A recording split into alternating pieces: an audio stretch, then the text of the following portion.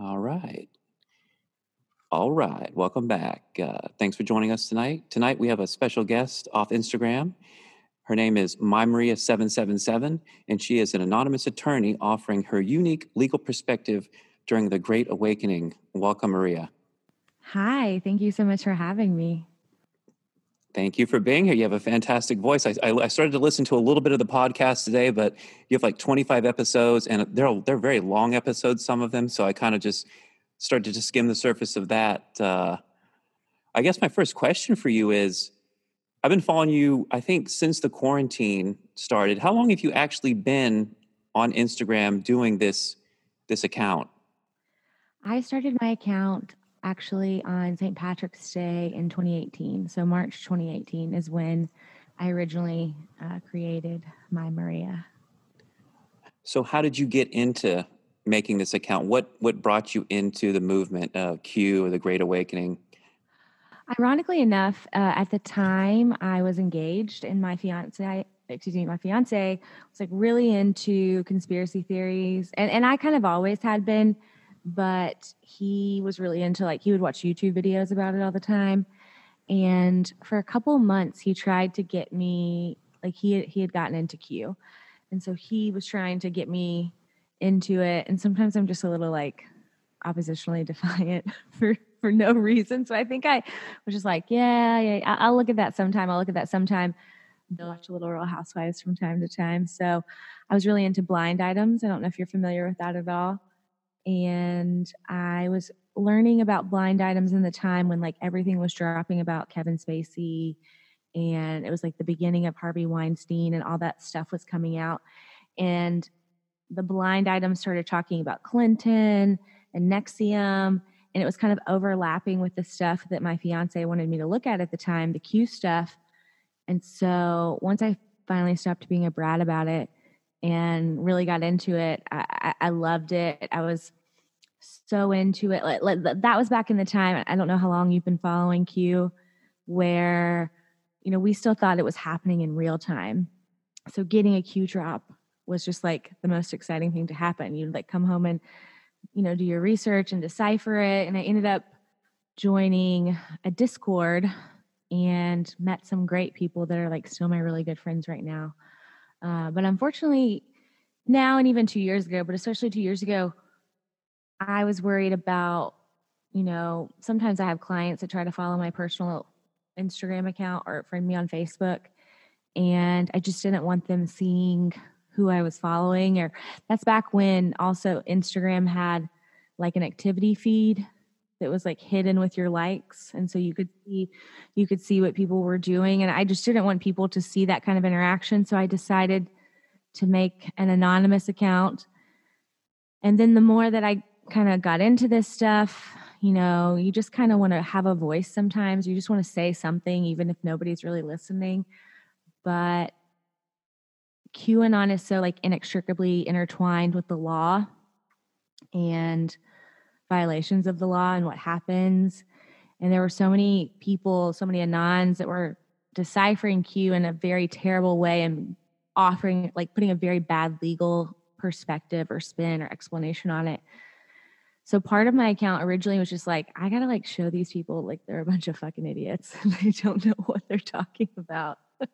I've always been into conspiracy theories, like always.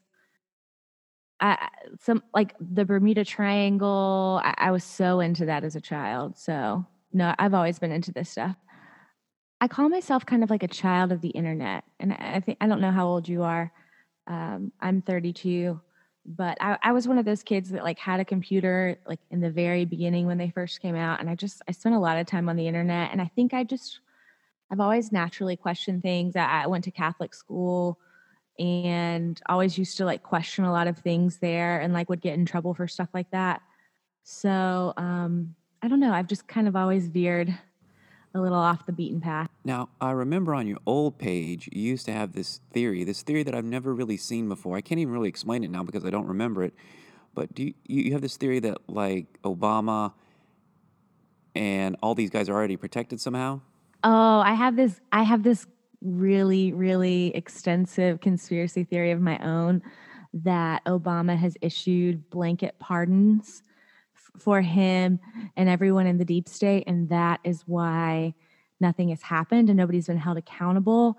And that I think that Trump has this has been like the long game of long games, and that he knew what he was doing back in, I think it was 2007, 2008, with the, if you Google him, part of his Wikipedia says like he was the originator of the birther movement. He was the celebrity face behind Obama producing his birth certificate when he was running for president back in 2008.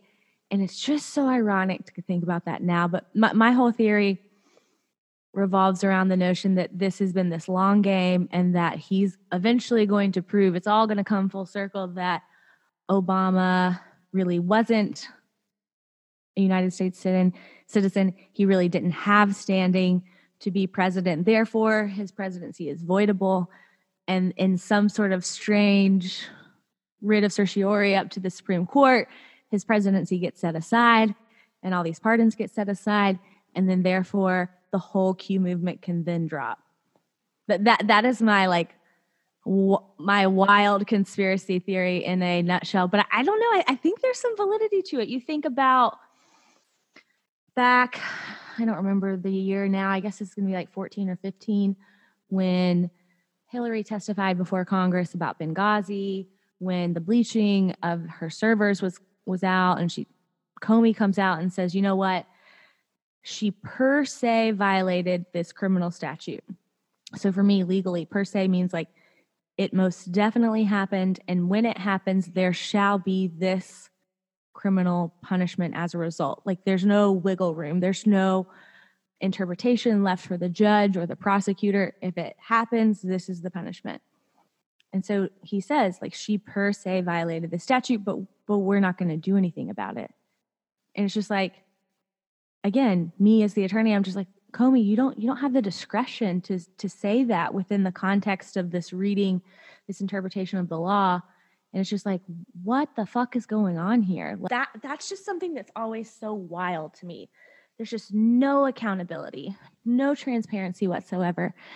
And so that's my explanation to why there's been no one's been held accountable, and that Q has kind of laid this pattern, this clock, this trail of breadcrumbs, and theoretically it could be activated at any moment. Yes, thank you for clearing that up. It was such a good theory, the theory I'd never seen before, and it's so sad. I went back doing research for this podcast today, and your account, obviously the new account doesn't have much material relative to the old one. So what was it like losing that account? I know it was rough for me. I lost my account for a few days. It was almost impossible to get back in. I finally got back in, and I'm super shadow banned. So tell me about that whole process. I know. I was actually on vacation, and so I had decided I was just kind of, I was turning my brain off from being the attorney, and I wasn't going to look at any of my emails while I was gone. And then I was like, you know what? I'm just going to kind of have this cleanse. I'm going to do Maria when I get to do Maria. And then I got that notification, and I had this good feeling, and I'm really into the law of manifestation right now, or the law of attraction and manifesting, excuse me. And so it's just I've been telling myself that my account's not going to go down. It's going to be fine. But yeah, that was a punch in the gut. 2.5 years. I have this feeling that Trump's going to set aside that Section 203 that gives these big, huge platforms the privilege, if you will, from liability, that they haven't been able to be held, personally accountable. If somebody like me wanted to sue them, I think he's going to lift that maybe before the end of the year. And I really do think we're going to get our accounts back. Literally, right before we got onto this podcast, I have been berating Spotify for months now because they haven't responded to any of my communications. And I just got a letter from them when I was looking for your email for the Zoom. And it's just such a fucking bullshit. It's literally from their legal department. And it's just telling me that when I agreed to Spotify, I agreed to their terms and conditions, and they can ban me for any reason or no reason at all. And it's just such bullshit. Total bullshit. But at the end of the day, it's their platforms, it's their rules, it's a private company. It's like, I can't go in Walmart and protest. They can kick me out. I got to wear my mask in Publix, unfortunately. No, I get it. I would never advocate any sort of government intervention into this kind of stuff. But my point is, like, there should be no banning of content. Like, again, if I'm on here, like, telling you how to, like, commit crimes and, like, talking about how I hurt people, that's one thing. But if I'm on here talking about an alternate view that somebody on the left finds just like a little too fucking spicy, I'm not. What do you gain by banning me? What do you gain by having that kind of power and preventing that kind of discord? I don't know. It's very 1984. There's a person that they can save meme accounts. Now, I don't know if yours qualifies as a meme account and what kind of terms of service your account may have been guilty of violating. But I do have somebody you can get in touch with that may be able to get your account back. But if that would be amazing. If it's political, though, I don't know. You know what I mean? But they can salvage meme accounts. So yours might qualify. I'll have to get you in touch with that person, and I'll take care of that when we get off the call here. So, I mean, here's the thing that I posted on my podcast the other day. By the way, check me out, MyMaria777 on all platforms except for Spotify. But when, like, I was talking about Adam Schiff, and he had tweeted last week this tweet talking about how the president must denounce QAnon. He must denounce him. And the question I was posing to my listeners was, what other time in politics do you recall any individual coming out and talking out loud to the president and saying that the president must denounce this conspiracy theory? Like, when has that ever happened? I really think that this is, like we say in the legal world sometimes, like a case of first impression. And I just don't know another time in which somebody's actually come out about a conspiracy theory and come out in public and asked that the president denounce it. Like, that's just so wild to me. And don't get me wrong, if you follow me, if you listen to me, you know that, like, I call Q a psyop all the time. People get their panties in a twist about that because they're attaching this negative connotation to that word. And I don't use it that way. Again, the attorney in me, it's all very black and white, very denotative. I'm talking about a psyop in, like, the very pure definition wise, that, like, it is psychological warfare. Like, it is inception. They are trying to, like, implant ideas in our head, and they are telling us to wait and to trust and to do certain things. And if you do follow Q to a T, then you kind of abide by that. So I am very hard on Q, and I talk really down about it all the time. But at the same time, like, I am, again, one of those, like, hardcore followers from back in the day. So I just think of it as like a door, not kind of like this, like, it opens the door to a lot of, like, red pills and, like, knowledge and truth. Oh, yeah. But all of that to say that it's just a wild world we live in right now, that, like, that this is kind of like the talk before us. And that, like, my sister is a crazy liberal, like, just a fucking idiot, if you want me to be honest. And she knows about my account, and she doesn't really get it. She doesn't follow it. She doesn't ask me any questions about it. But my brother and her and I are in this group text, and a couple weeks ago or a couple months ago, when they really started talking about Q in the media for the first time, and she was just like, I just really don't know what to think about, the things I'm hearing about the things you're posting about.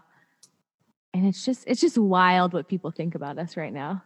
It is wild. Well, I mean, it's for me sometimes, being in this for so long, it's still sometimes hard for me to comprehend that people can act at that level of, evil. But it's a satanic pedophile ring ultimately that we're going after, and it's not pretty stuff. So what's the next one here? And by the way, Schiff, psychopath. Uh, so dirty. He's got Sanpaku eyes, the bulging eyes that are full of rage and murder. And he keeps pushing Russian collusion now for like, what is it, 2-3 years? So he's on his last legs. 4 years. 4 years. That's right. 4 years. Since the entire election. They've thrown everything at Trump and they haven't gotten him. So let me ask you this. Were you a Trump supporter before Q? I wasn't like a huge, like, oh my God, Donald Trump, my Lord and Savior.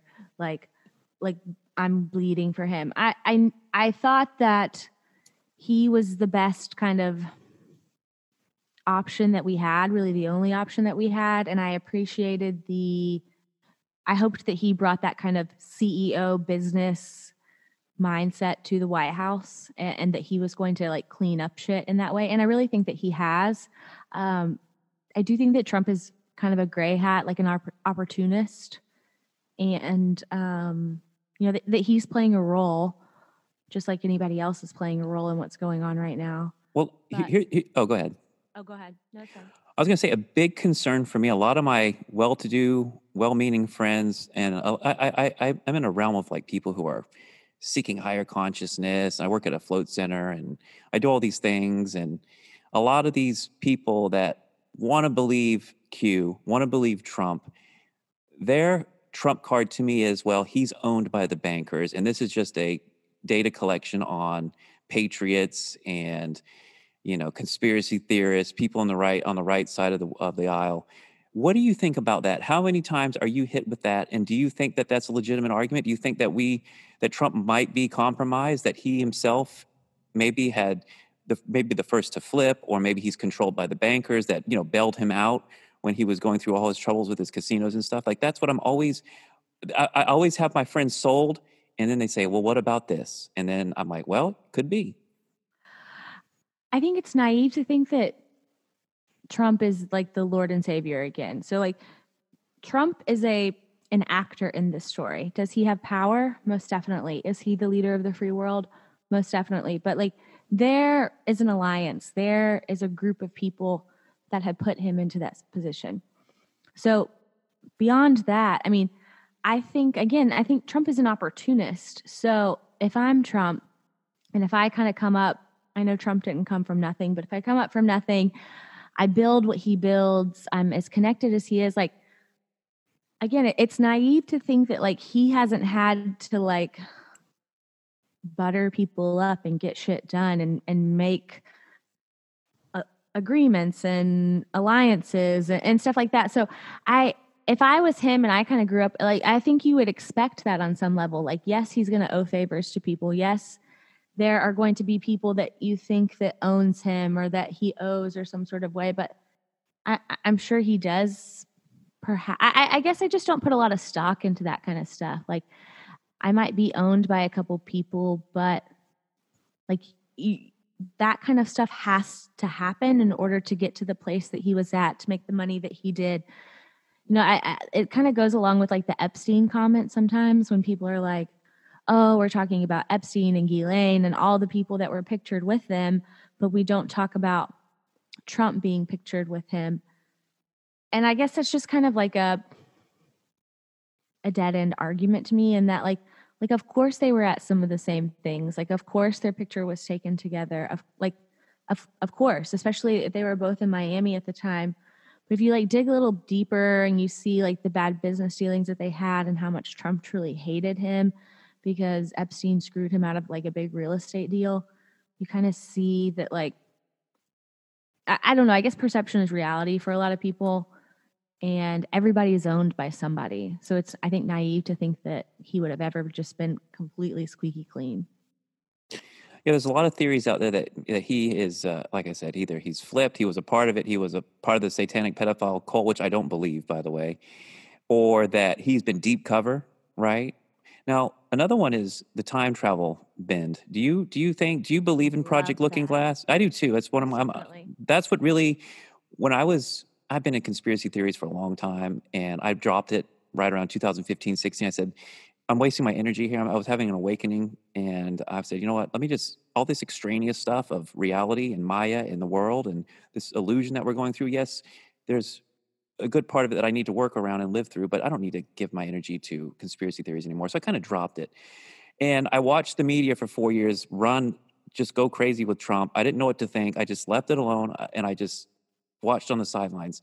Coronavirus comes around, I'm back in the game. What brought me back in the game was looking at the Q post and seeing Project Looking Glass, because I'm like, oh shit, I'm like, I know about that. I'd studied that for years prior with the secret space program and the 20 and back and all these things. And so for me, I started digging into that and I'm like, well, maybe Donald Trump is a time traveler because of his uncle and Tesla and all these things. So is that an angle that are you into that secret space program, hidden Yes. technology? Okay. Cause that's a big one for me. I believe in disclosures that we've been having soft disclosure. And I think that the time lensing technology is real and these whistleblowers are true. What's your take on all that? Project Looking Glass is real. Stargates are real. I believe in parallel universes. I believe there are an infinite number of them at this time. I believe in the Baron Trump omnibus and time travel and Nikola Tesla and John Trump. Yes, all of that is interconnected. I think Project Looking Glass is fascinating.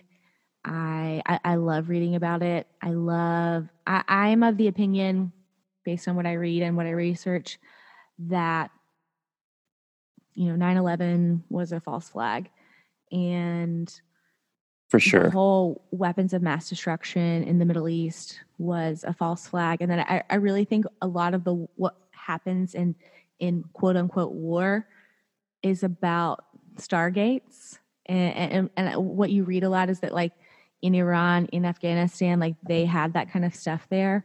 And so there's one scientist, I can't remember his name right now, I'm so sorry. He talks about, like, since the 1940s and 50s, that there are more than like 40 or 50 Project Looking Glasses and stargates that exist, and that everything that we've been doing has been about fighting about that. That's this all a metaphysical thing, that then they all seemingly get together at the same time and perpetuate the fake war narrative on top of it when all this other stuff is going on behind the scenes. This wild video on TikTok, I actually have it on my profile right now, my backup account, that talked about some of the NASA astronauts that were getting into, like, Mars back in, like, the 70s and 80s. And it's talking about that very briefly. And at the end of it, it mentions that, like, Barack Obama was involved with this project as well. And it was talking about how the way that you got to Mars was, like, through a portal. Yes, that's the 20 and back program too. It was Andrew Bashago. Mm-hmm. Yes, and I just think that that's so fucking intriguing. Like, I love that stuff. Me too. Like I said, that's what brought me back. That's what brought me into Q, was the fact that they're using these things now, and Trump and his family going back to his uncle with the taking Tesla's papers and technology. That the Trump family has had access to this basically his entire life. That Trump grew up around, knowing that aliens exist, time travel's real, and he was gonna play a major part in that. So, I mean, yes, he's been groomed for that. That's why I think that the whole birther movement, that this is all interconnected. I do too. I think it's a big, long con. I do too. And that's why I think that, like, people used to get on my ass on my last account when I would bring that theory up, and they would say, there's no such thing as a blanket pardon. You don't know what you're talking about. And I'm like, okay, I'm trying to talk in terms that you all understand, because I could literally basically talk in a whole different language, but I have to dumb stuff down. And I don't mean that in a bad way, but, like, I have to break down legalese a lot. And so when I use the term blanket pardon, I know that that doesn't really exist, but imagine you're in office for 8 years. You have access to the brightest legal minds in the world. At the same time, you have as many interns as you could possibly want to do whatever you want. So if you looked at one of your, like, law clerks and said, get a list of every crime that exists, draft a blank pardon for each of those crimes, and then get them issued every single crime for Hillary Clinton, every single crime for Joe Biden, and go down the laundry list of your friends, I mean, that could get done pretty quickly. And so that's what I mean by a blanket pardon. Is that possible? I don't know. Is it this? I mean, this is literally just my idea of why. You're the only person that has that theory, and I love that theory. That's just one of the reasons why I wanted to talk to you. And I couldn't remember the exact because I went through your account. I'm like, oh my god, where'd all this information go? It's such a bummer. But you really had exactly what I wanted to hear, which was this blanket pardon and the fact that you've got all this time, all these resources. Go through the books, see what's available, and then exploit it. Right, and then. I mean, I go through these kind of like crazy hypotheticals sometimes in my brain when I think about Looking Glass and I think about the Mandela effect and all of the different weird things that we see in this world right now and the parallels and the Mandela effect in and of itself just like really trips me out and I think is proof that parallel universes exist. Oh, let me stop you right there. Are you in the 6 people in the car of the Kennedy assassination reality, or are you in the 4 people in the car of the Kennedy assassination? How many people were in the car in the reality that you're in right now? Oh, I think 4 in my reality. Well, you need to go check it, Maria, because right now there are 6 people, and I just got chills on this. And I always talk to people. I talk to 5D Awakening Consciousness about this. There was a point in time where I was taking a ton of acid and doing a lot of floating. Mm-hmm. And I've always, like you, I've been a conspiracy theories person for a long time. I've always studied the JFK assassination. It's always been the driver, the governor, Jackie, and JFK, right? That's right, but it's not. The reality we are in now is 6 people. It's the driver. It's, I guess, a Secret Service person. It's the governor and his wife, and then Kennedy, and then Jackie. So the magic bullet theory really, really doesn't work in this reality. It didn't work in the other one, but it definitely doesn't work in this one. So that's why I wanted to stop you there. I wanted to see which reality you thought you were in and which one you were actually in. So look that up when we get off because it'll blow your mind. And there's more than the Zapruder film, too. That's another thing. It's like, whoa. And the reality I came from prior to all this consciousness work, there was only the Zapruder film. And so now there's different films. There's a little bit of a different angle. It's very strange stuff. And it blew my mind the day I came out of that trip and I started to look at the Kennedy assassination again. I'm like, holy shit, what happened? So parallel realities, Mandela effect. I don't need Project Looking Glass to prove that stuff is true. From my own subjective experience, I know my mind, my pineal gland, my energy system can shift through these realities. So if they've been able to back engineer, which is what they say Project Looking Glass is, it's a reverse engineered pineal gland. If they've made that technology, I mean, I know it's real on a personal level. So why couldn't they, somehow make that? So definitely look into that because that'll blow your mind. So I don't know about you, but when I kind of I used to have this like one post of Mandela effect that was like 10 of them in a row. And so I have a bunch of them, but I just love to go through them sometimes. And I don't know about you, but I always remembered the one that no longer exists. In every single hypo that I would find, the Chick-fil-A with the C versus the K, the Shazam versus the Kazam.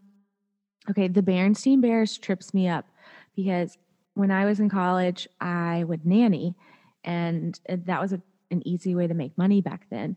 And so I used to take care of this little girl like during the day, every single day. And she loved the Berenstain Bears. And they came on at this one time, and we would always kind of like have it on in the background. And I don't know why, but I hated that show. And maybe it was my subconscious from a parallel telling me that eventually it was going to affect my life like this. But I fucking hated that show. And I would just sit there and I was just like, the Berenstain Bears. Like, it was just so awful. I hated it. And it was always spelt like STEIN for me. Always. And I watched that show literally every day for like 2 or 3 years. And then for it to come out and be the completely opposite way where it looks like it's Stain, like Berenstain, STAIN. And I'm just like, you got to be fucking kidding me. Like that, the first time I saw that was the one for me too. Yeah. I had kind of seen Mandela. I'd heard about it. I hadn't really paid attention to it. But when I saw that and I thought, there's no fucking way.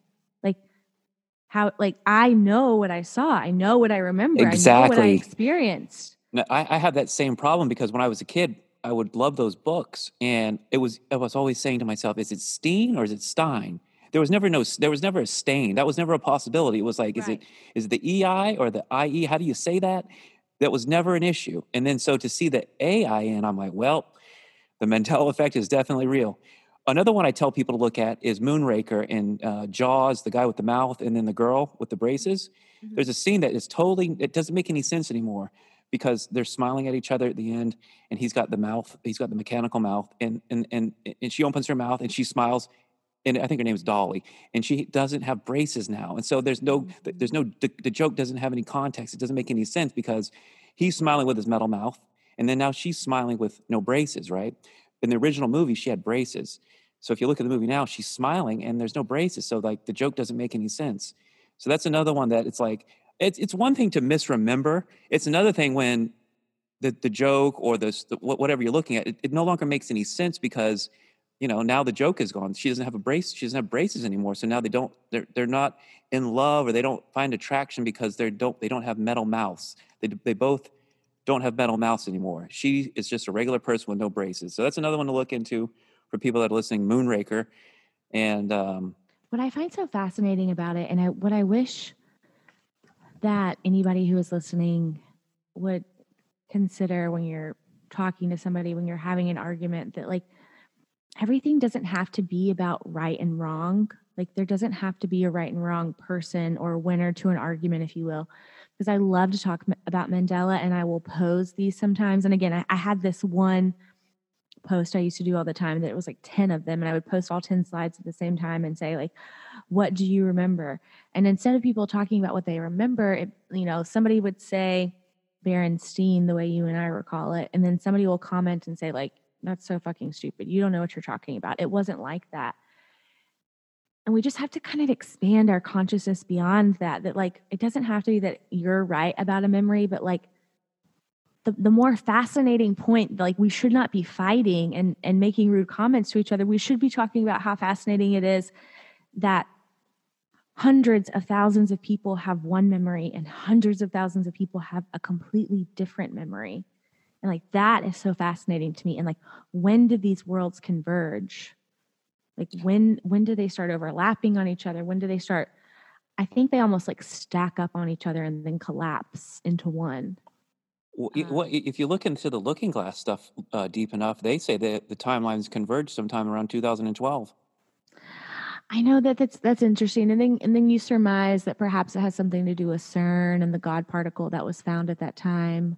Mm-hmm. But I guess I believe that, and I almost think that that's their answer to like a sliver of kind of like what's happening right now. But like I also believe that like parallels were happening before then. That Oh, for sure. And I'm there's still always slipping between been. them. I'm still doing it. That's why my whole message was floating is, take charge of reality for yourself. You can really shift things really hard. I come out of the tank sometimes, and I floated deep enough, and I've gone far enough where I've come out into a new reality, and it happens all the time. Ooh. And there's such a subtleness when you're so still and quiet for so long. Something magical happens, and that's what the floating provides that you really can't get anywhere else unless you've been a master meditator for 5, 10, 15 years. So that's the possibility of the float tank. So I guess I wanted to ask you, one of the questions was, have you ever floated before? I have not, but I have read extensively about it.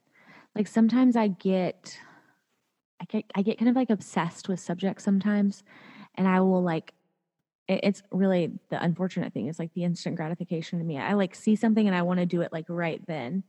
But no, I've read a lot about it, and I was really into it a couple years ago. Before I just got into psychedelics for the first time this year. Like I always wanted to do it, but I was always scared to do it because I had just been like conditioned to think that drugs were so bad for me. But no, I haven't done it before, but I'm very very interested in doing it. Well, I don't know if you would give away your city. Probably not, though, right? Oh no, I'm in Nashville. People know that. Oh, okay. Well, Float Nashville. Shout out to Float Nashville. I'm going to reach out to them, and I'm going to make sure you get a float. Oh my gosh, that's so nice of you. Thank Oh, you. you're very welcome. You are like me. Um, spreading the light and helping the Great Awakening, easing people into the Great Awakening, because there are a lot of things that need to be explained. And you do that. You do a good job at it. You hold space very well. I think you're very centered and a balanced person. I've like I said, I followed you now probably about 6 months, and so yeah. So I guess that kind of leads into the next question, which was, okay, so you just got into psychedelics. What's been your experience so far? What have you done? Okay, so I actually had this like amazing opportunity at the beginning of quarantine, like back in March. You know, I've been around drugs. I've smoked weed since I was 14 years old. Not, Are you like a daily consumer of cannabis? I am now, and that's really just happened probably since I was like 28 or 29. Really, since I've been an attorney, it was needed to kind of like slow my brain down and decompress. And I have a lot of sleeping issues, and I was taking Ambien for some time, and I didn't want to do that anymore. But like I always smoked pot like socially, like recreationally, from like high school to college to law school and beyond. But I never like really got into it until just the last couple of years. But I had that good Catholic school education where they scared us into submission regarding mushrooms and acid and all of that kind of stuff. So I was so scared really for so long to do any of that. But at the beginning of quarantine, one of my good friends, he got zucked as well. He was called a Day of Reckoning on Instagram. I was talking to him, and he was telling me how his drug dealer got him the quarantine cocktail, and it had this like all these different drugs in it. And I was just like, well, will you get me some? Will you just like order me the same thing? Like I never had the opportunity to buy acid before or buy mushrooms before. So I bought literally everything that I could get. And I finally one day in March was like, all right, I'm going to find a friend. I'm going to do this. And of course, if I do something, I go big or go home. I don't know. There's no in between 0 to 60 for me. So I did acid that day. I did mushrooms that day. Whoa. It was a wild, wild time in my brain. But since then, I've done acid a couple times, probably like 3 or 4 times now. Wow. Wait, so hold on. So only since March, right? You've done psychedelics, and the first time you did acid and mushrooms at the same time? Yes. Now, do you remember the dosage? Let's see. I think, again, I don't really know anything about these drugs. So if I sound kind of silly or uneducated, I apologize. I had paper acid, and I had like 1.5 squares. Okay, so you probably had at least 125 mics or more. So that's a really, most people for the first time, especially, I'm like, wow, you've only done weed. I'm like, you better just stick to one tab. All right, so you've already gone over and it's not a bad thing, you know. I know. I'm one of those people that has like a high tolerance on things, and the mushrooms, God, we were fucked up that night, and we were literally just like eating mushrooms. There was no like scale involved. We were just like dipping them into peanut butter and eating them. So after you were already on the acid. yeah.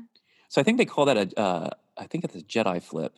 Oh, really? There's a name? Yeah, there's a candy. When you take MDMA and acid, it's a candy flip, and when you take mushrooms and acid, it's a Jedi flip.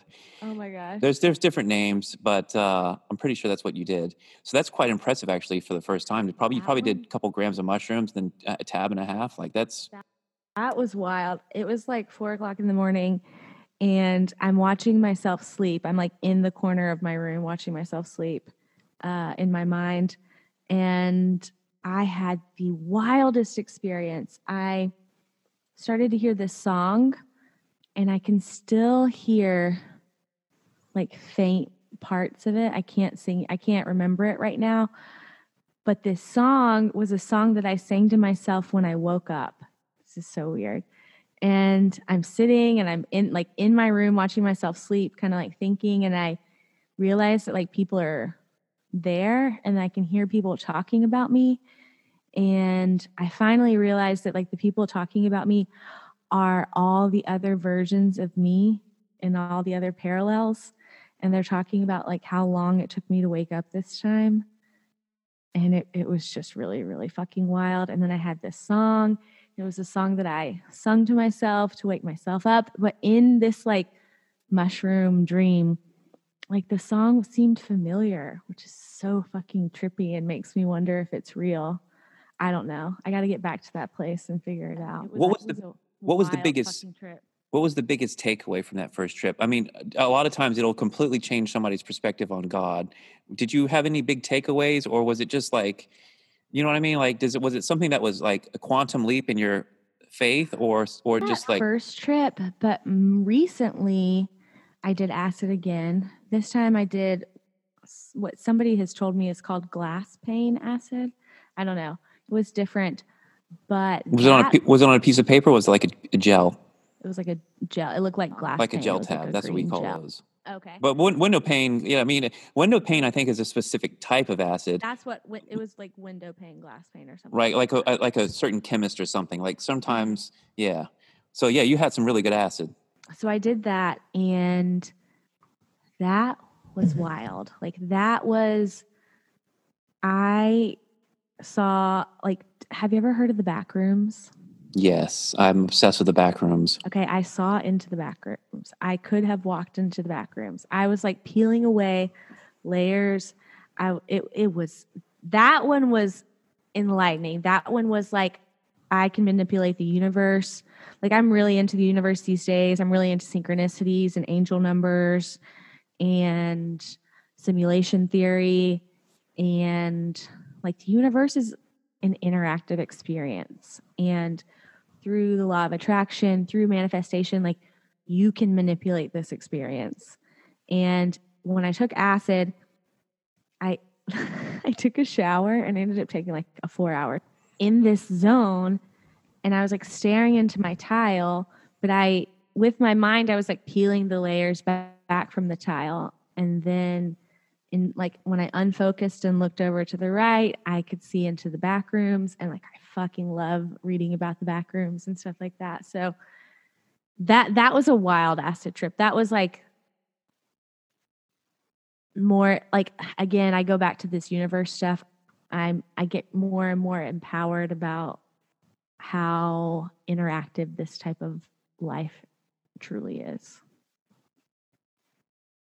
Oh yeah, yeah. I guess the next thing for you is DMT. Oh, I would love to do some DMT, but I don't know where to get any. Well, the DMT finds you, so don't worry. It will come when That's you're what I ready. heard. Oh yeah. Well, you're the subjective experience of you, right? But you're the universe having that experience through your set of eyes. And the biggest takeaway from acid, always the takeaway, and it's in different versions, different forms every time, but it's always basically the same message of unity and oneness with this fabric of reality. That everything is part of the fabric of reality. Every person, this bed I'm laying on, this computer I'm talking on. It's like the holodeck in Star Trek, right? That like you're just this awareness in this room projecting this reality of an electromagnetic reality that is attracting things based on your karmic propensity that you've accumulated through previous lifetimes, and that at a certain point of awakening they start to dissipate. Like, let's look. Are you still there? Oh yeah, I'm here. Like somebody who's unawakened is like a spinning fan, right? They're just going to go on and on and on. The fan is spinning, but the minute you awaken, you click the fan off. Now the fan is still spinning, right? That karma is still going. It's petering out, but at a certain point, the fan's going to stop, and that's when you reach some kind of moksha, some liberation from this life of samsara and illusion. And it's not even to, I don't even say let's try to escape it. Just enjoy your life. You're here for a reason, to experience this 3D reality in your body, and so enjoy that. But at the same time, you will, and I think you're there. Obviously, you've reached an awakening point where there's no going back. You can't go back to sleep once you've been awakened. Most definitely. So I tell people, like, okay, you've been awakened now. What level of awakening are you at? Did you just get the alarm going off? Are you still laying there? Like, I feel like I'm still laying in bed. I don't want to get up. I know I know I don't have a choice. I'm not going to go back to sleep. But I'm not running to jump out of bed at the same time. In terms of awakening, where do you think you are? Are you just waking up? I'm most definitely still waking up. I just went on this road trip, and I went to Glacier National Park, was one of my stops on my road trip out in Montana. And I've always liked being outdoors. I've always loved nature, but like the more enlightened I become, the more I feel like my kind of star is ascending, and the more woke I become like, I just feel like I keep having these moments with like nature and the universe. And so when I was at Glacier, I was like speaking to the universe. Like, I felt like it was interacting with me. I felt like it was communicating with me. It was this like one moment with like me and myself and the world.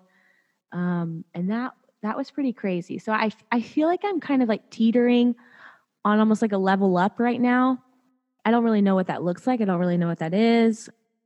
I am so open though. I think when you kind of start fucking with these subjects, like when you're again, like your fan, you realize that you are the fan, and that you realize that you can turn yourself off, and that you could have turned yourself off the whole time, like in line with like the analogy that you were making earlier. Like just that kind of moment of awareness.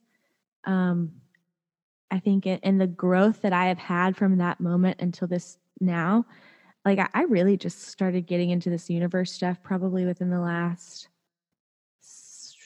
maybe this whole year, like 2020, which is kind of ironic with how 2020 has been. Exactly.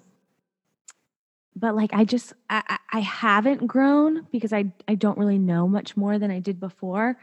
I know a little bit more, but I just feel like there's been so much growth.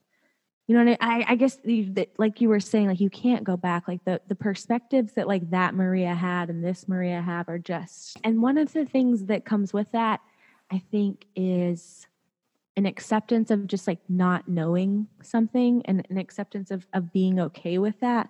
And I just kind of keep telling myself that like I'm here, I'm ready, I'm willing. Like I just want to learn as much as I can, and I'm kind of letting the universe present that stuff to me as it comes. But I don't know. I don't really know the answer to your question, but I don't purport to be like an expert on anything or to know really anything at all. So I would agree. I'm still kind of just waking up like you. Fantastic. I want to go back into Mandela effect. So I have one of these theories, and Nick Hinton kind of, a lot of people have talked about this. Matt Groening and The Simpsons, and access to Project Looking Glass, and he's a Freemason. And so I have this theory that either he's had access to the Looking Glass himself, or he's had some CIA agent or somebody tell him within the deep state that this is the way events are going to play out, and then we want you to put these events in the Simpsons episode as sort of a predictive programming. I don't know. And if you look into Groening a little bit further, he was actually on the Epstein flight logs. You've got somebody that was on the plane with him that gave a girl that like gave him a foot massage on the plane.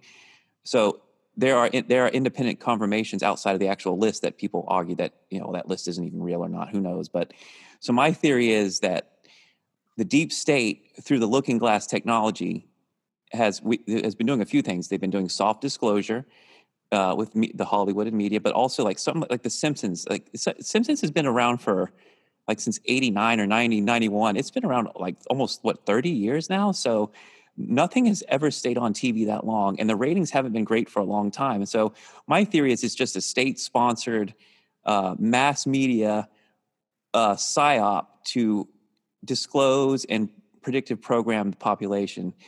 I don't know if you've ever looked into that at all, but that's a theory I have. I was always very averse to the symptoms. Symptoms. What am I saying? These Simpsons growing up. And it's just kind of funny. I've been reading a little bit about like kinesiology and like, how your body reacts to things, and how that's really your body telling you a lot more than you realize. But I don't know. So I look back at stuff like that and I wonder why I didn't like it. But I don't know. There's a lot of different theories about this. I actually talked about this on my podcast on episode 25 with Hold Up, Wait a Minute. So check me out on this too there. But is this Back to the Future? Is Matt kind of like Biff? Did he get to go to the future in some sort of way? Did he kind of get a book on the history of the world? Interesting. I like this theory. And he came back with this book, and he's just been dropping breadcrumbs in his television show since then. And this is approved by the deep state on some sort of level. that's kind of one school of thought. I wonder sometimes if he's really involved at all, and he's just kind of been handed this movie script of what's to come. And Well, he is a Freemason. well, right. So like that you're involved, but like you're not like the top tier, if you will. Like Right. No, for like sure. I don't think he's somebody, Majestic 12 or anything. right? Somebody's handing something down and saying like, "This is what we want done," and this. But like, I think what's so interesting, like you think of Harry Potter in like the Ministry of Truth or something like that, and you think like, how could that ever happen in like in our universe, in our existence? But you wonder that, like, I like to think about like the logistics of the deep state. This is the fucked up stuff I think about. Like, okay, so there's just like some group out there, and they essentially have some sort of like media department. And you know what I mean? Like, they're going through having meetings, what, like once a week, once a day, once a year, about, we're going to shift the narrative to like, think about exactly the last 30 years. There has been an entire shift in media on both print, in television, in movies, into vampires.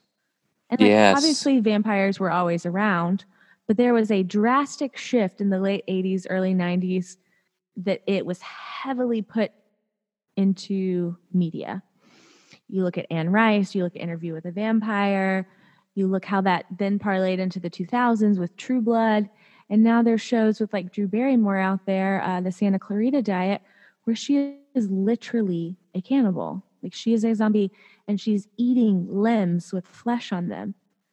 And you think about kind of what we're going through right now. Like if Q is really Q and all of this stuff is really happening and adrenochrome is real and Hillary really is a cannibal and maybe she actually does have Kuru.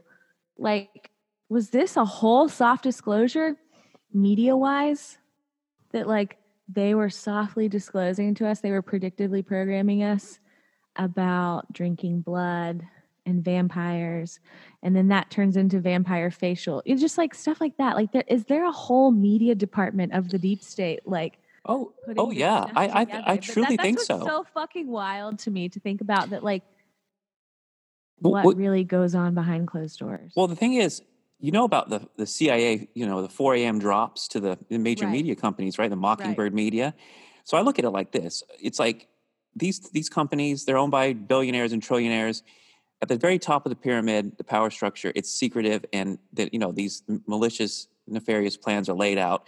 But like any corporation, or pyramid, you've got a giant structure underneath of, let's face it, unconscious people, just a massive group of unconscious people who are just trying to collect a check. They think they're doing something good in the world, being in the media, doing something for this company, XYZ, blah, blah, blah. So because these illuminated ones, which are nefarious ultimately, they are aware and awake, but they pass this down on to people that are unaware. So they're not really guilty. The people working for these companies, the news reporters. Now, some of them I think are obviously compromised, like Anderson Cooper, anybody at CNN on the front desk every day. I think that they're hip to the game to a degree, but or they've got CIA blackmail files or something. But totally, like another one. I was really thinking about. I look at soft disclosure in movies, not just alien technology, but their plan. And what really caught me recently, I'm a big Marvel fan, and I was looking at Avengers and Avengers Endgame, and Thanos snapping his fingers and half the population, being wiped out. And so this was released exactly a year before the coronavirus. This whole Infinity War saga of half the population disappearing. It's a very subconscious, very veiled thing, but it's like it's got you thinking in your mind, like, wow, what if half the population was gone? It's kind of like shooting your mind down a narrow channel of thought, and predictive programming and NLP, all these things, all these little black magic spells they put into these things, for Like unawake. an anchor, that what if that Exactly. really happens, and then part of your brain and your subconscious goes back to that moment where you remember that movie and thought, okay, what happened in that movie? So it's an anchor to like fuck with you. It's crazy how prevalent it all is. It really is, and the more awake you become, the more it's. I mean, because they put it out in plain sight. So when you start to awaken, you see the pedophile symbols, you see the, like you said, the vampirism, in this slow, and it's not even slow anymore. This almost extreme push towards normalizing pedophilia, which is my theory is as we approach the light, as things get brighter, the darkness is exposed quicker. And because of that, you've got this extreme push, and it feels like this whole year has been this extreme push. I mean, it was almost like a quantum leap in pushing yeah, exactly, the vampirism. If you look at Netflix, it's totally satanic. The only good white guy they have on Netflix, because it's totally anti-white male, is Lucifer. Like that's the only non-beta hero on Netflix is Lucifer himself. That TV show. Everything else is not. Everything else is about shooting down or putting the white male in his place as a submissive or a beta or the villain.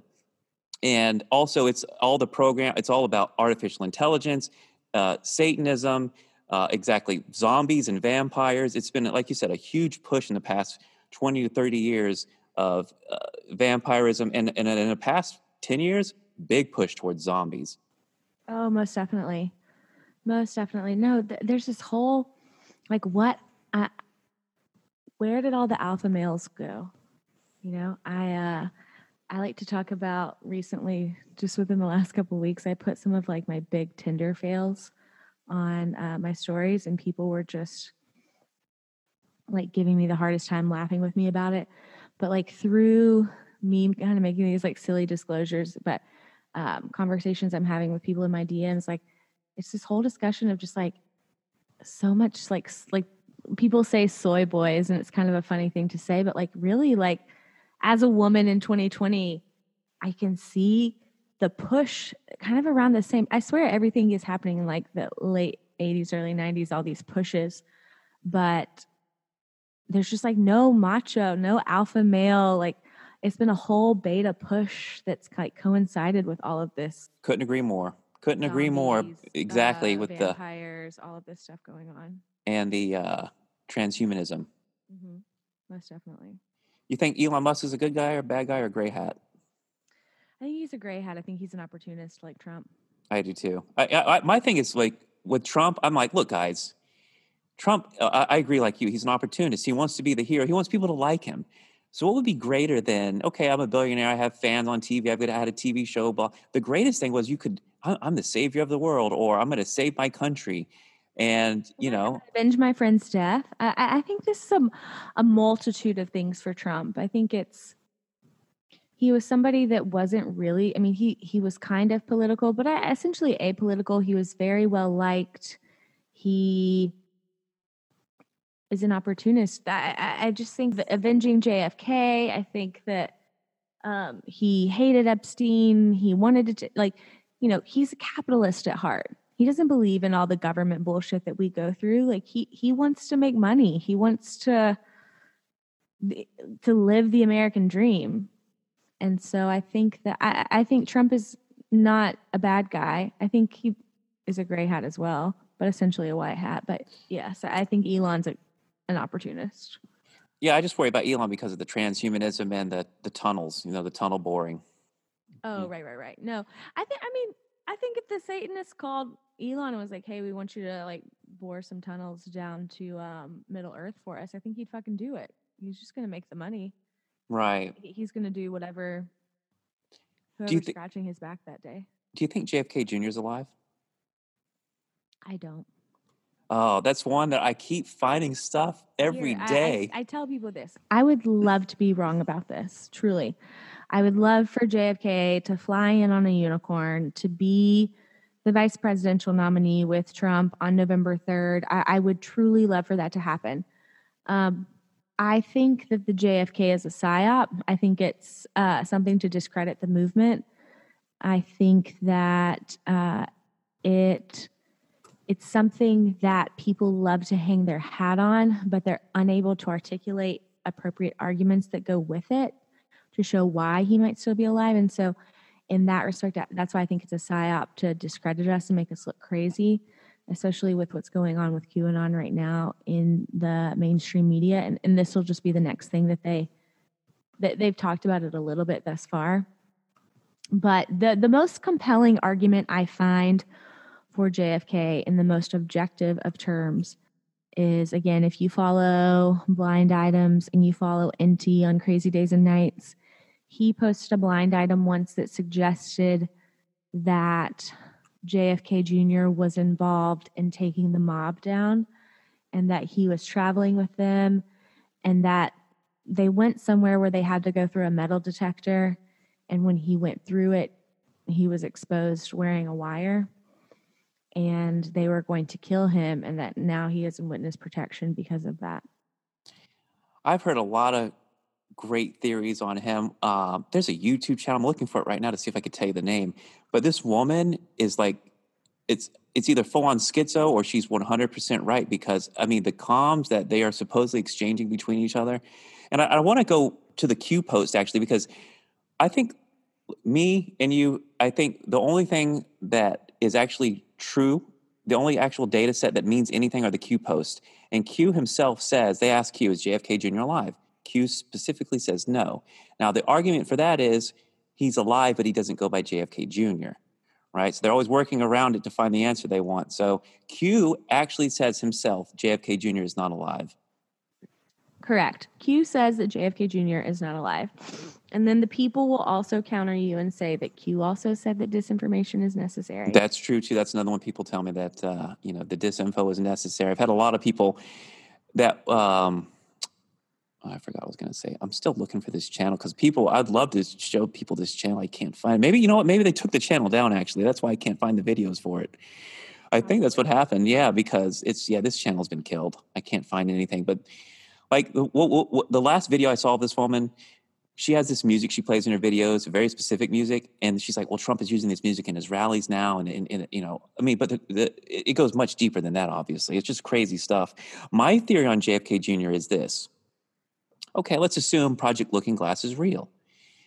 Why wouldn't you be able to see, these things like, Hillary running for the Senate, and the theory is that she took the plane down. There was a bomb on the plane, No, and that the patent. She used her patent, the black box patent, to take the plane down. Oh, I didn't even know that one. I heard that there was they had saw that there was a bomb on the plane, and they told JFK Jr. not to fly on it, and that was the outcome of them using the Looking Glass. I didn't know that one though. That's a new one for me. Oh yeah, Hillary and the Rose Law Firm owns a patent that literally is a kill switch, and that's how she's arkansized so many people. It can be used on like vehicles or planes.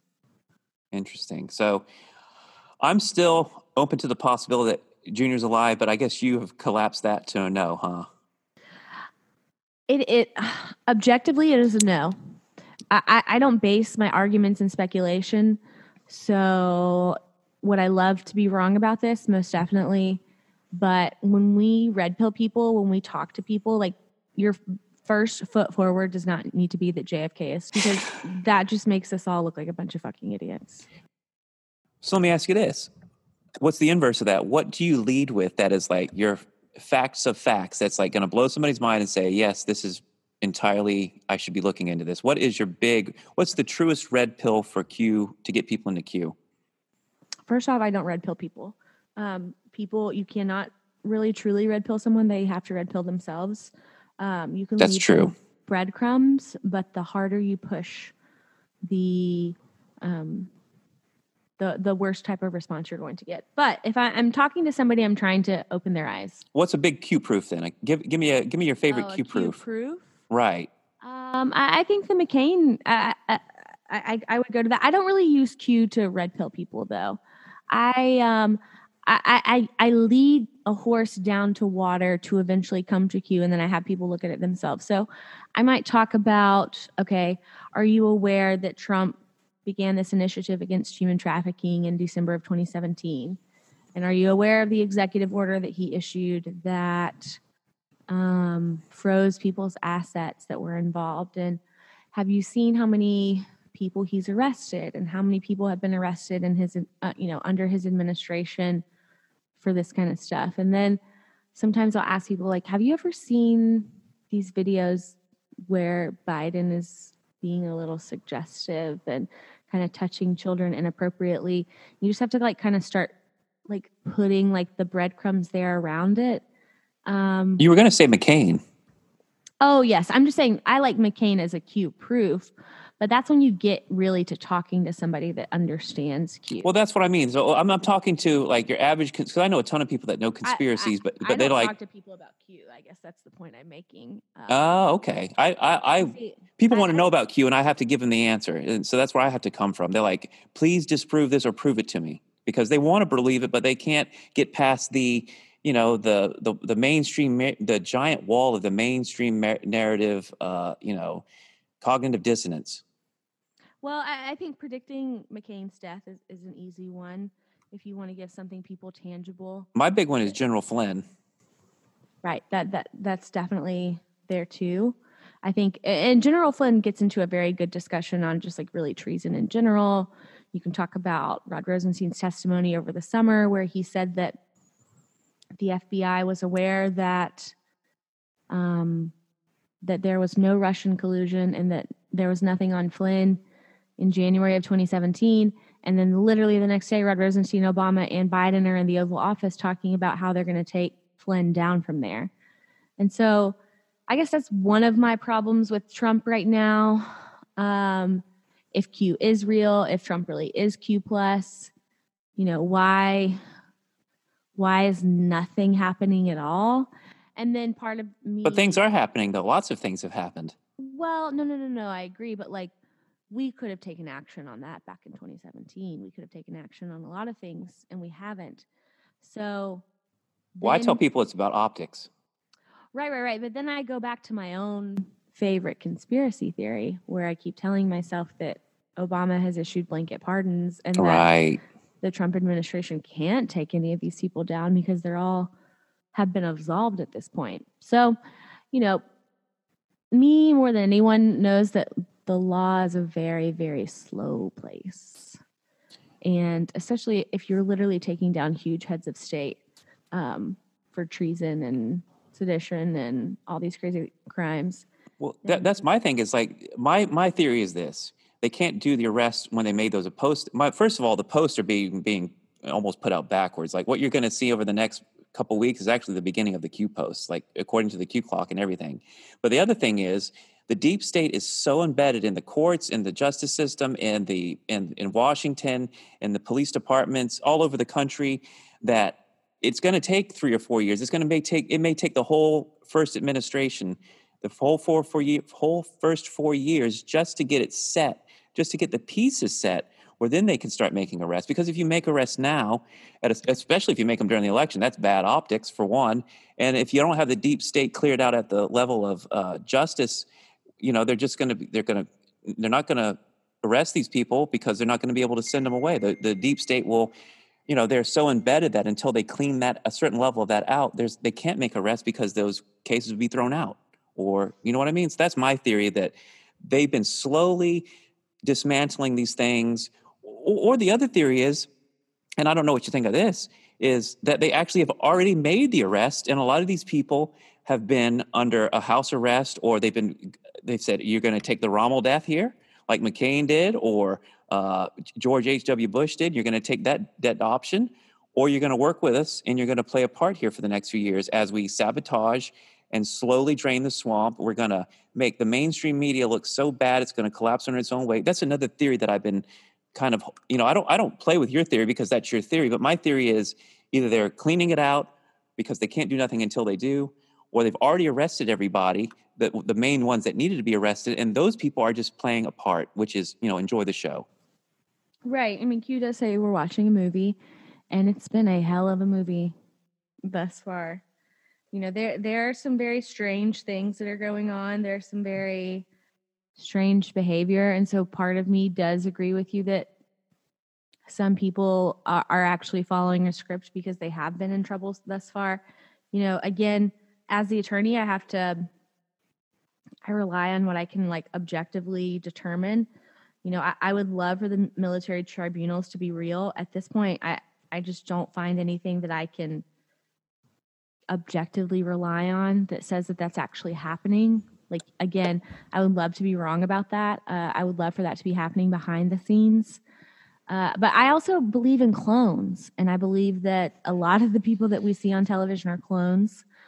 I don't See, know that's that. very interesting that you'd bring that up, because you just talked about, needing some kind of, like real world, like, I guess, quantifiable information. And clones, for me, that's even further out for me to believe than the time travel and the Oh, looking really? glass. The clones are very hard for me to believe, because where do we get the technology from? Aliens, or did we develop this on our own? Like, what's your theory on the clones? So I have this book that I am obsessed with, and it's called The Experiment by John Darnton, like Darnton. And my stepdad gave it to me when I was probably like 8 or 9 years old. And it's about cloning, and it's fiction. Don't get me wrong. But it's so interesting, and it talks about how cloning's been around since like the 40s, and it's this just like whole fictional story, but it's very interesting, and it just I have been obsessed with cloning since then. Soft And disclosure sounds like to me. soft disclosure, but I never believed the stuff that came out about like Dolly the sheep. I've always believed in like all the questioning I've done in my lifetime that like we have far advanced technology Right. than the government's ever telling us. So I think from literally this theory of mine, again, it defies the exact explanation I just gave you. I agree. But I guess my belief is that like we really truly do have crazy ass technology, like the whole I believe I'm right there with you. stargates and that kind of thing. So I just don't think that cloning could not be possible, I guess. Well, that's the thing. If I'm going to believe that alien craft, stargates, Project Looking Glass, these are all reverse engineered alien technologies that you said, right? You said yourself, the 40s, Roswell, 30s, the Nazis, a little bit before that even. That's where all these things start to happen. Where we get the technology that we have today in the commercial realm, that's come off of that, but also we talk about like 30 to 50 years of advanced technology that is not available in the commercial or public sector. And so if I'm going to believe in these other things, why can't I believe in cloning? So I want to believe in cloning, but for me, it's like, what is I can't understand the technology of cloning, because I have one soul. Does that clone not have a soul? Does it have my memories? Or is it its own thing? And so that's been the hardest one for me, is cloning, because I'm like, I just, from a consciousness perspective, I find it very hard to believe. And maybe it's its own thing. Maybe it's just a complete different being. Or does it share, like, because here's the thing, it's like, okay, one of the theories I've heard is they have backups. So they get killed, they're able to transfer their consciousness Like somehow. a stack, yeah. So, I mean, I don't know. I mean, this is alien technology. Maybe they figured something out with consciousness that I don't know, obviously. But I almost shouldn't believe in the other stuff if I don't believe in the cloning, because cloning, it makes more sense than time travel, actually. Right. You can almost like hang your hat on it more than you can time travel. Because string theory is a really hard motherfucker to understand. Quantum computing, quantum theory is intense. In the interest of soft disclosure and predictive programming, there's a movie on Netflix, and I have to give me a second. I'll Google it right now. But it's about a robot caring for a child and like raising a child in this like post-apocalyptic world. And in that, it grows a child in a sack in 24 hours. And so I just think that is some predictive programming, some soft disclosure of like what our actual capabilities with cloning truly are. I agree. Have you ever watched Devs on Hulu? No, what is that? You need to watch this. It is Project Looking Glass. It is literally Project Looking Glass. You should check it out. Devs on Hulu. Anybody listening? Interesting on a kind of how they actually use this technology. Obviously, it's not the story of Project Looking Glass. It's kind of the story of this guy who invents this technology to deal with his own personal life, right? But it's also government's involved, all these other things. I'm not going to spoil it, but if you want to understand how Project Looking Glass works from a technical perspective, how they're projecting their consciousness and seeing images into the future, watch Devs. And they have the black cube. It's amazing. They have yellow cube in there. It's really cool stuff. So definitely check out Devs. But yeah, The movie I was talking about is called I Am Mother. Grow this baby in a sack so quickly. And I think that probably has something to do with what's going on. But Netflix is crazy because it's full of transhumanism, Satanism. They're slowly pushing child pornography. And I don't subscribe to it, but my parents still do. So when I go over there, I watch it. I'm guilty. I'm guilty of watching it. Oh, I'm guilty of watching it too. I kind of, obviously I don't want to like contribute money to that company, but I'm one of those people that like, I can't just like not watch something. Like I still love Forrest Gump. You know, Tom Hanks is a pedo, but like that's still an incredible movie. You know what I mean? And like I'm not gonna like not stop watching that. See, this is another thing I've had to come to grips with. And I didn't know Isaac Cappy, but I knew about Tom Hanks years ago. Like I've just been so deep in these things. But getting into Q, I found the Isaac Cappy stuff. And what really bummed me out was this realization my whole life that maybe I had been slowly groomed by Steven Spielberg, right? To, you know what I mean? Like a very slow, unconscious burn of pushing these ideas. And maybe I've been groomed by a pedophile via their entertainment. So that was one of those things I had to go back and reconsider all the programming I'd taken on unconsciously as a child and a teenager, and having to reconcile that now, you know? So I'm done with Hollywood now.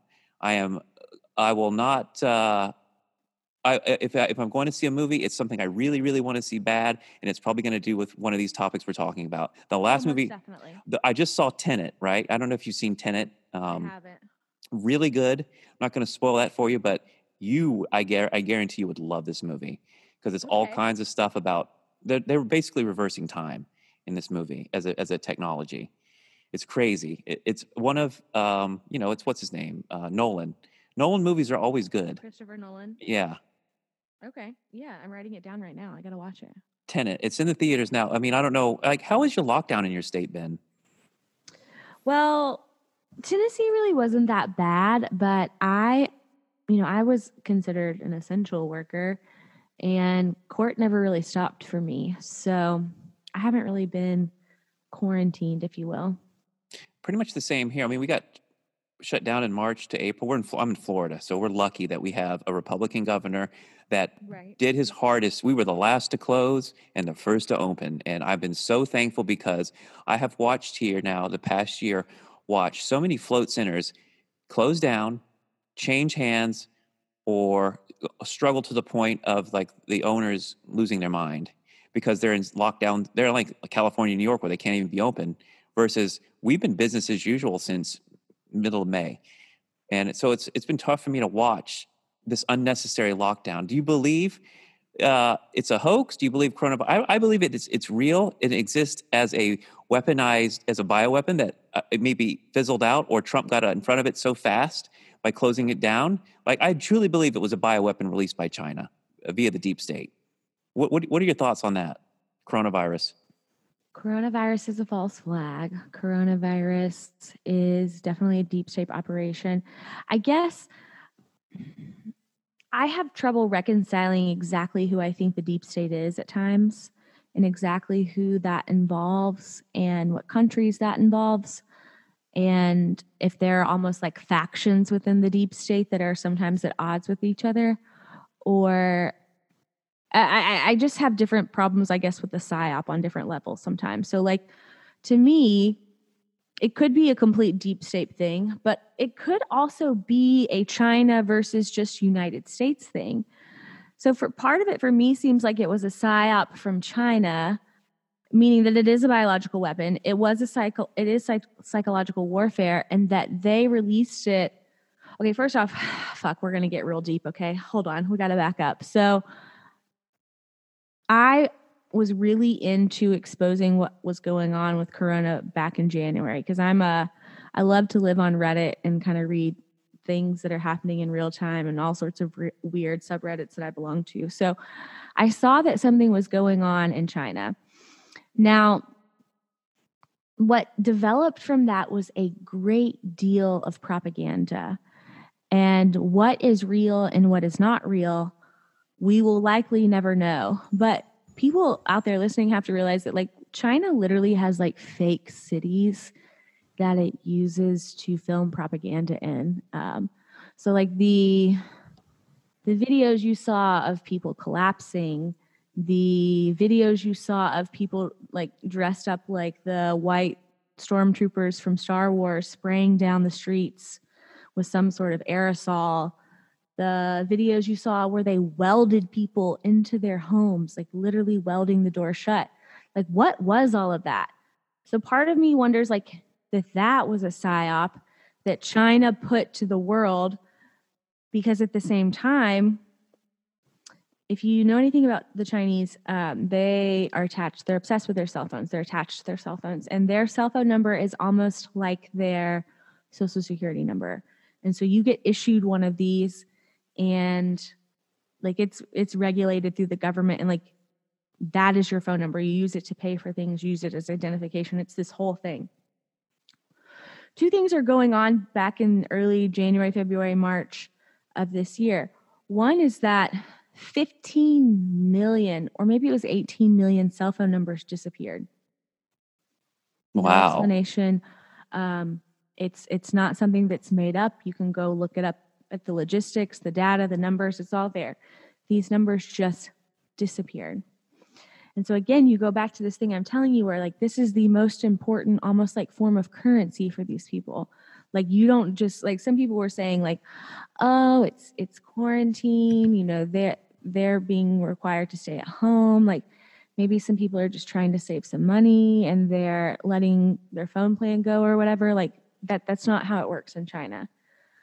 So you have that. And if you also paid attention back then, you saw that if you looked at the global maps on emitting certain particles, emitting certain things into the air, that there was tons and tons of carbon monoxide coming out of Wuhan during that time. There were, remember when like nobody talks about this anymore, that China was sending in like tens of hundreds of incinerators into that area to allegedly burn the bodies of all the people that were dying. And that was making these elevated carbon monoxide levels on these like global maps.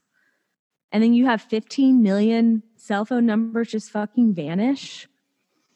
And so then you wonder, okay, was coronavirus a psyop that allowed China to release all this propaganda into the world and essentially cover up 20 million people killed from genocide for what, like their beliefs? That's a good one there. That's a really good one. That's an interesting theory. From that, they did that. Coronavirus was the psyop that covered it up. And then in that, they realized that they could release something like that, create a propaganda of fear around the entire world. And look how they essentially controlled the United States while the United States was controlling us throughout this psyop. So that's, I guess, where I have trouble because I see that happening. So was that whole China, this hypothetical, let's call it, is that part of the deep state plan? Or is that just China being China? And then when everything came over to the United States and they realized, oh, hey, like, we can fucking quarantine the citizens, like deep state, like, let's go, like, let's move forward on this. Is that where the deep state got involved and then use this against us? Or is it all, I don't know. Like, I don't know where that line of demarcation is. I don't know what part, who's in the deep state and how all that works. So I really do think that's what happened in China. But yes, I think it's a biological weapon. Yes. Here's my thoughts on it. I think that this plan has been around since they've had access to Looking Glass, that the deep state It's been a global thing because they're pushing towards the new world order of one world government, one currency. This has been a plan long 20, 30, no, 60 years since they've had access to the Looking Glass, and so they've been able to, via the way the Looking Glass works, plan these moves out to a certain way. This is why they've had a plan, and working up to where we are now, they've had a 16-year plan to destroy America. That was going to start with start with Obama, and then finish off with Hillary in World War III, which is why you've got deep underground military bases being built for the past 50 years, which is why they're putting out the Georgia Guidestones, which is why you've got the Denver airport murals. They put their plan out, like Q says, their symbolism, and they put it out for everyone to see. Part of why they do it is to negate their karma. Hey, we've told you, you should have paid attention. It's too bad. And so China's a part of this, but I think China's become this octopus where it's got its tentacles around, and it's just because it's the best place to put the deep state because of the way China is governed, right? I think that this is this long-term plan that they've slowly now gotten to this point where they didn't expect Trump to win. They wanted their plan has not stopped, but Trump and the alliance, God, the aliens, whoever is involved here, has stepped in. These timelines have converged, and we're on the good timeline. Because if you look at the Looking Glass whistleblowers, they say that there's a timeline where it's World War III and a cataclysmic event, and that's why they actually put away the Looking Glass for a while. They said we cannot touch this technology anymore because this is what's going to cause the world to end. And then you've got the Great Awakening, which is where we're at. And so we're on the good timeline, luckily. Trump wins. They secured the election in 2016, and here we are. But nonetheless, the deep state is still running their plan, which was, again, their plan is to reduce the population down to a controllable level, which is on the Georgia Guidestones, and use technology, transhumanism, to prolong their lives and to kill everybody off with World War III. So what was going to happen if Hillary was elected was you were going to see a nuclear war with North Korea. But Trump came into power. They took out the mountain where they were doing their tests. They took away their capability. It was nothing.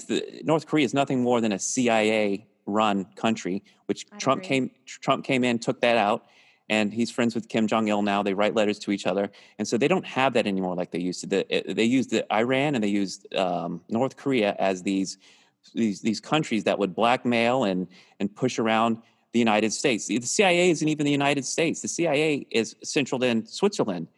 And so that's another thing. Either the deep states within the church in Rome, and part of that is in Switzerland, or you've got China. And I think China's become the best place to do it now because of the way China is structured, because it's communist, because it's basically a kind of a dictatorship, and it's under this guise of democracy. But I totally think you're right that they're killing people off, and I think coronavirus is about they have to gain control. And this is where the Hunter Biden stuff starts to come into play. Like you see all these Democrats that are all blackmailed. They've got all blackmail files. The Chinese own them. The Chinese, if you've looked at the news over the past 10 years, have been coming into this country and buying everything, right? They've been trying to drain this country. They moved all the jobs, all the manufacturing over the past 20 years, 30 years into China. It's this long play of economic, social, military destruction of this country slowly over time, a totalitarian tiptoe where you don't realize it until you're right about to go over the edge, which is where we're at. And so through the grace of God, through the timeline, through the Great Awakening, through who knows what, we get the alliance, we get Trump that has been able to just barely stop this from happening. And now because, I don't know, the truth of the brightness of the light or something, that they're still pushing it. And so the Great Awakening is happening. Nothing can stop what's coming, but they tried to release coronavirus. Trump stopped them. He closed the borders.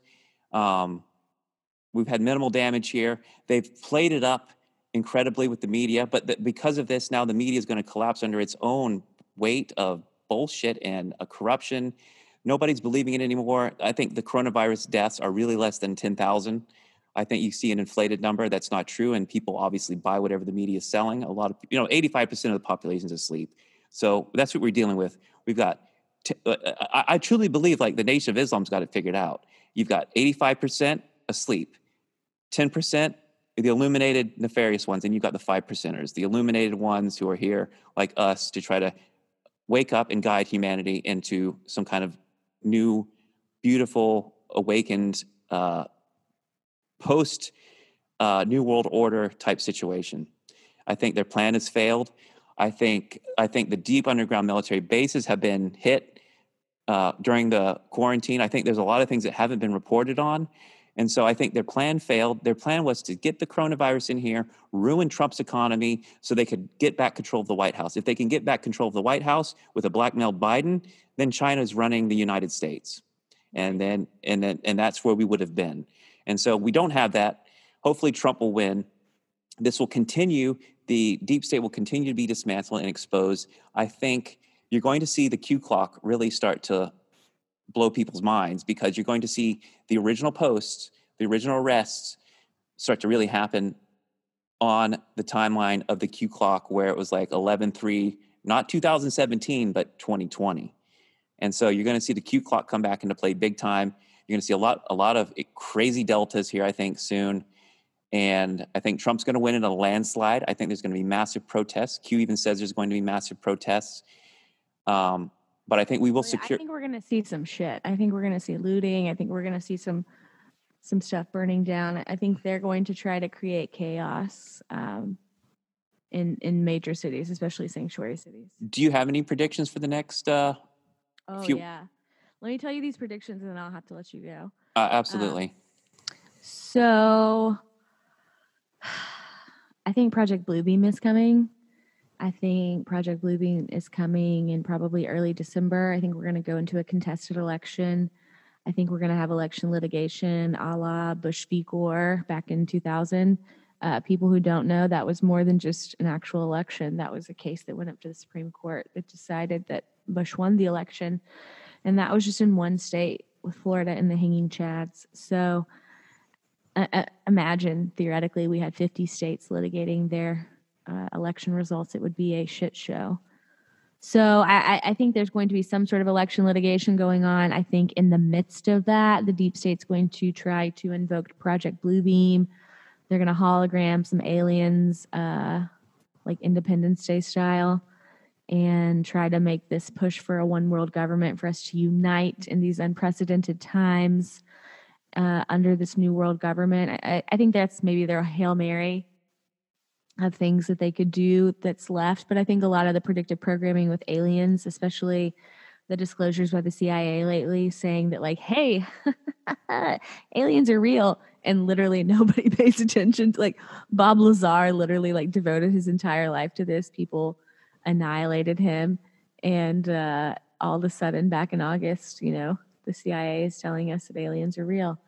So I think that's one possibility. But whatever happens, the Supreme Court just said yesterday that Pennsylvania can now take up to 3 days to count their election results after November 3rd. So it's not going to end that night. And I think every single day that elapses thereafter is going to be fraught with false flags, with conflict, with chaos, essentially.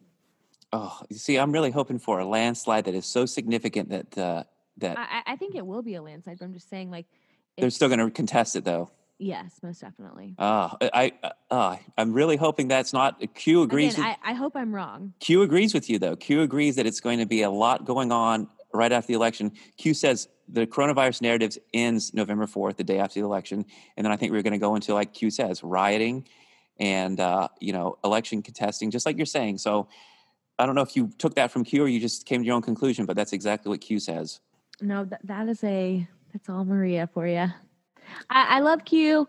I don't follow Q like I used to. So really, I think Q's gotten so much better as we get closer. Oh, see, I disagree with you. I think Q changed. Really? At some point, yes. But that's perhaps a discussion for another podcast. I guess so. Well, interestingly enough, you're going to be podcast number 17 in my order. So I thought about doing another solo one and devoting it to Q, but I said, you know what, I'm just going to go with the natural course of things because I have so many things I want to talk about.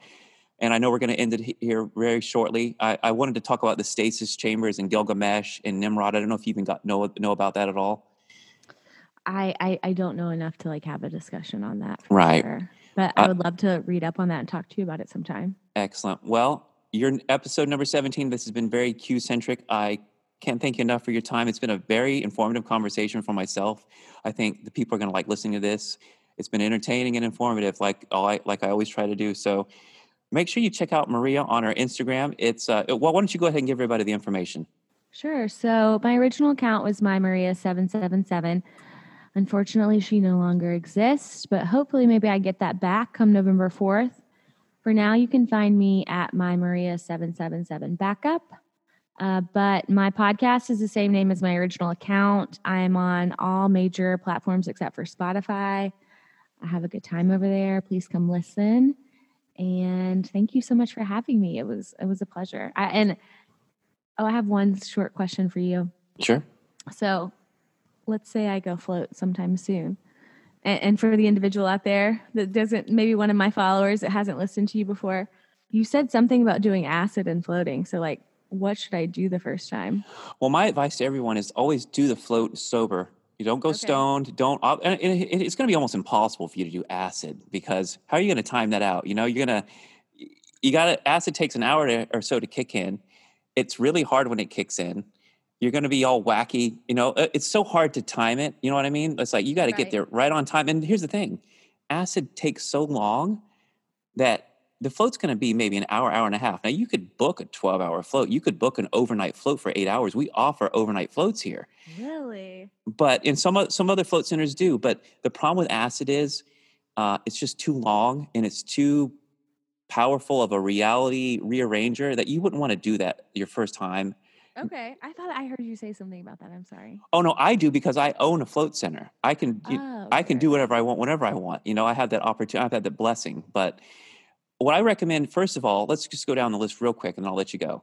First float should always be sober. You want to have a baseline understanding of what floating's about. If you add marijuana to the mix, if you add a microdose of mushrooms, who knows where that floating ends and the mushrooms begin, or the marijuana.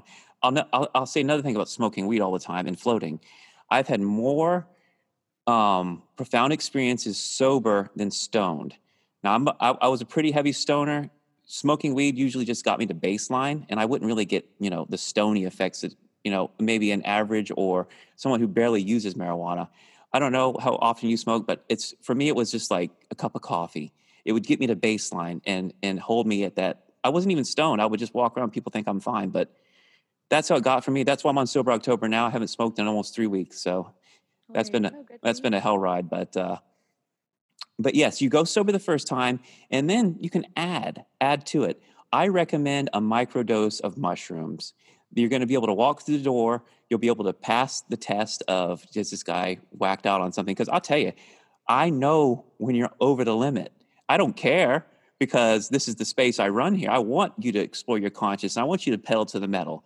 Right. But a lot of float centers don't want that. And they hate that I'm saying this right now. A lot of float centers really don't like the fact that I push psychedelics, because a lot of these places operate like a spa or a gym type environment, and they're not pushing that element of psychedelic exploration, even though John Lilly, the inventor of the float tank, did all kinds of acid, mushrooms. He almost died doing ketamine in the float tank. Don't do ketamine. Because you can turn over and drown. That's one of those things. You don't want to do any heavy sedatives. Psychedelics are okay, but don't do ketamine. He almost died doing it. Luckily, somebody found him drowning, and they pulled him out. But the inventor of the float tank was a huge psychedelic person. He's huge in the psychedelic community. He's not with us anymore. John Lilly. You should definitely check him out. He's an interesting character. But yeah, I'm going to make sure you get hooked up in Nashville. Those are some great people out there. And you still there? Yeah, I am. Yeah, just make sure you go sober the first time, and then, you can go stoned right after that, especially if you're a normal smoker.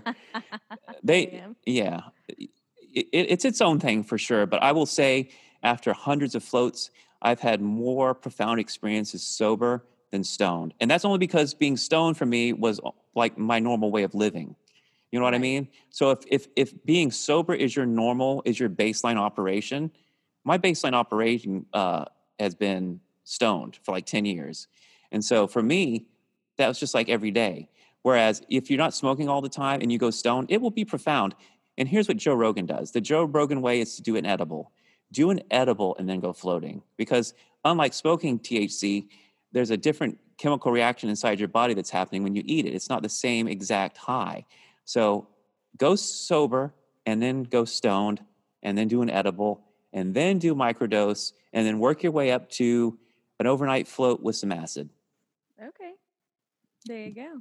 But there yeah, you have it. There you have it, people. there you go. So Maria, it was a pleasure. Check her out. She's on all the. Are you on Twitter? Yes, I'm on Twitter as well, but that's my old account. Okay. You can find me, MyMaria777. Go find her on Instagram. She needs to build her following back up. It's a wonderful account. You'll learn lots of things. You'll get all kinds of perspective on the Great Awakening, on Q, on conspiracy theories from a legal perspective. It'll really help you. It'll help bolster some of your arguments sometimes with people who are like, oh, you're just a crazy person. So Maria, thanks again. It was a fantastic conversation. We almost went 2 hours. So great content the whole way. God bless you. And I wish you the best. And hopefully we'll be talking again soon. Yeah, hopefully you come on my podcast soon. Yeah. That sounds great. Would love to do it. So I'm going to end it right now. And then I'm going to, let's see, do I stop recording first or do I end? Let me stop recording.